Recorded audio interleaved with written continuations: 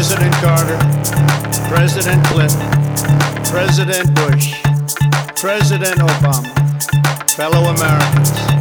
and people of the world, thank you.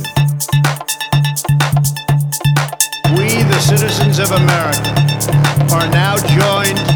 in a great national effort to rebuild our country and restore its promise for all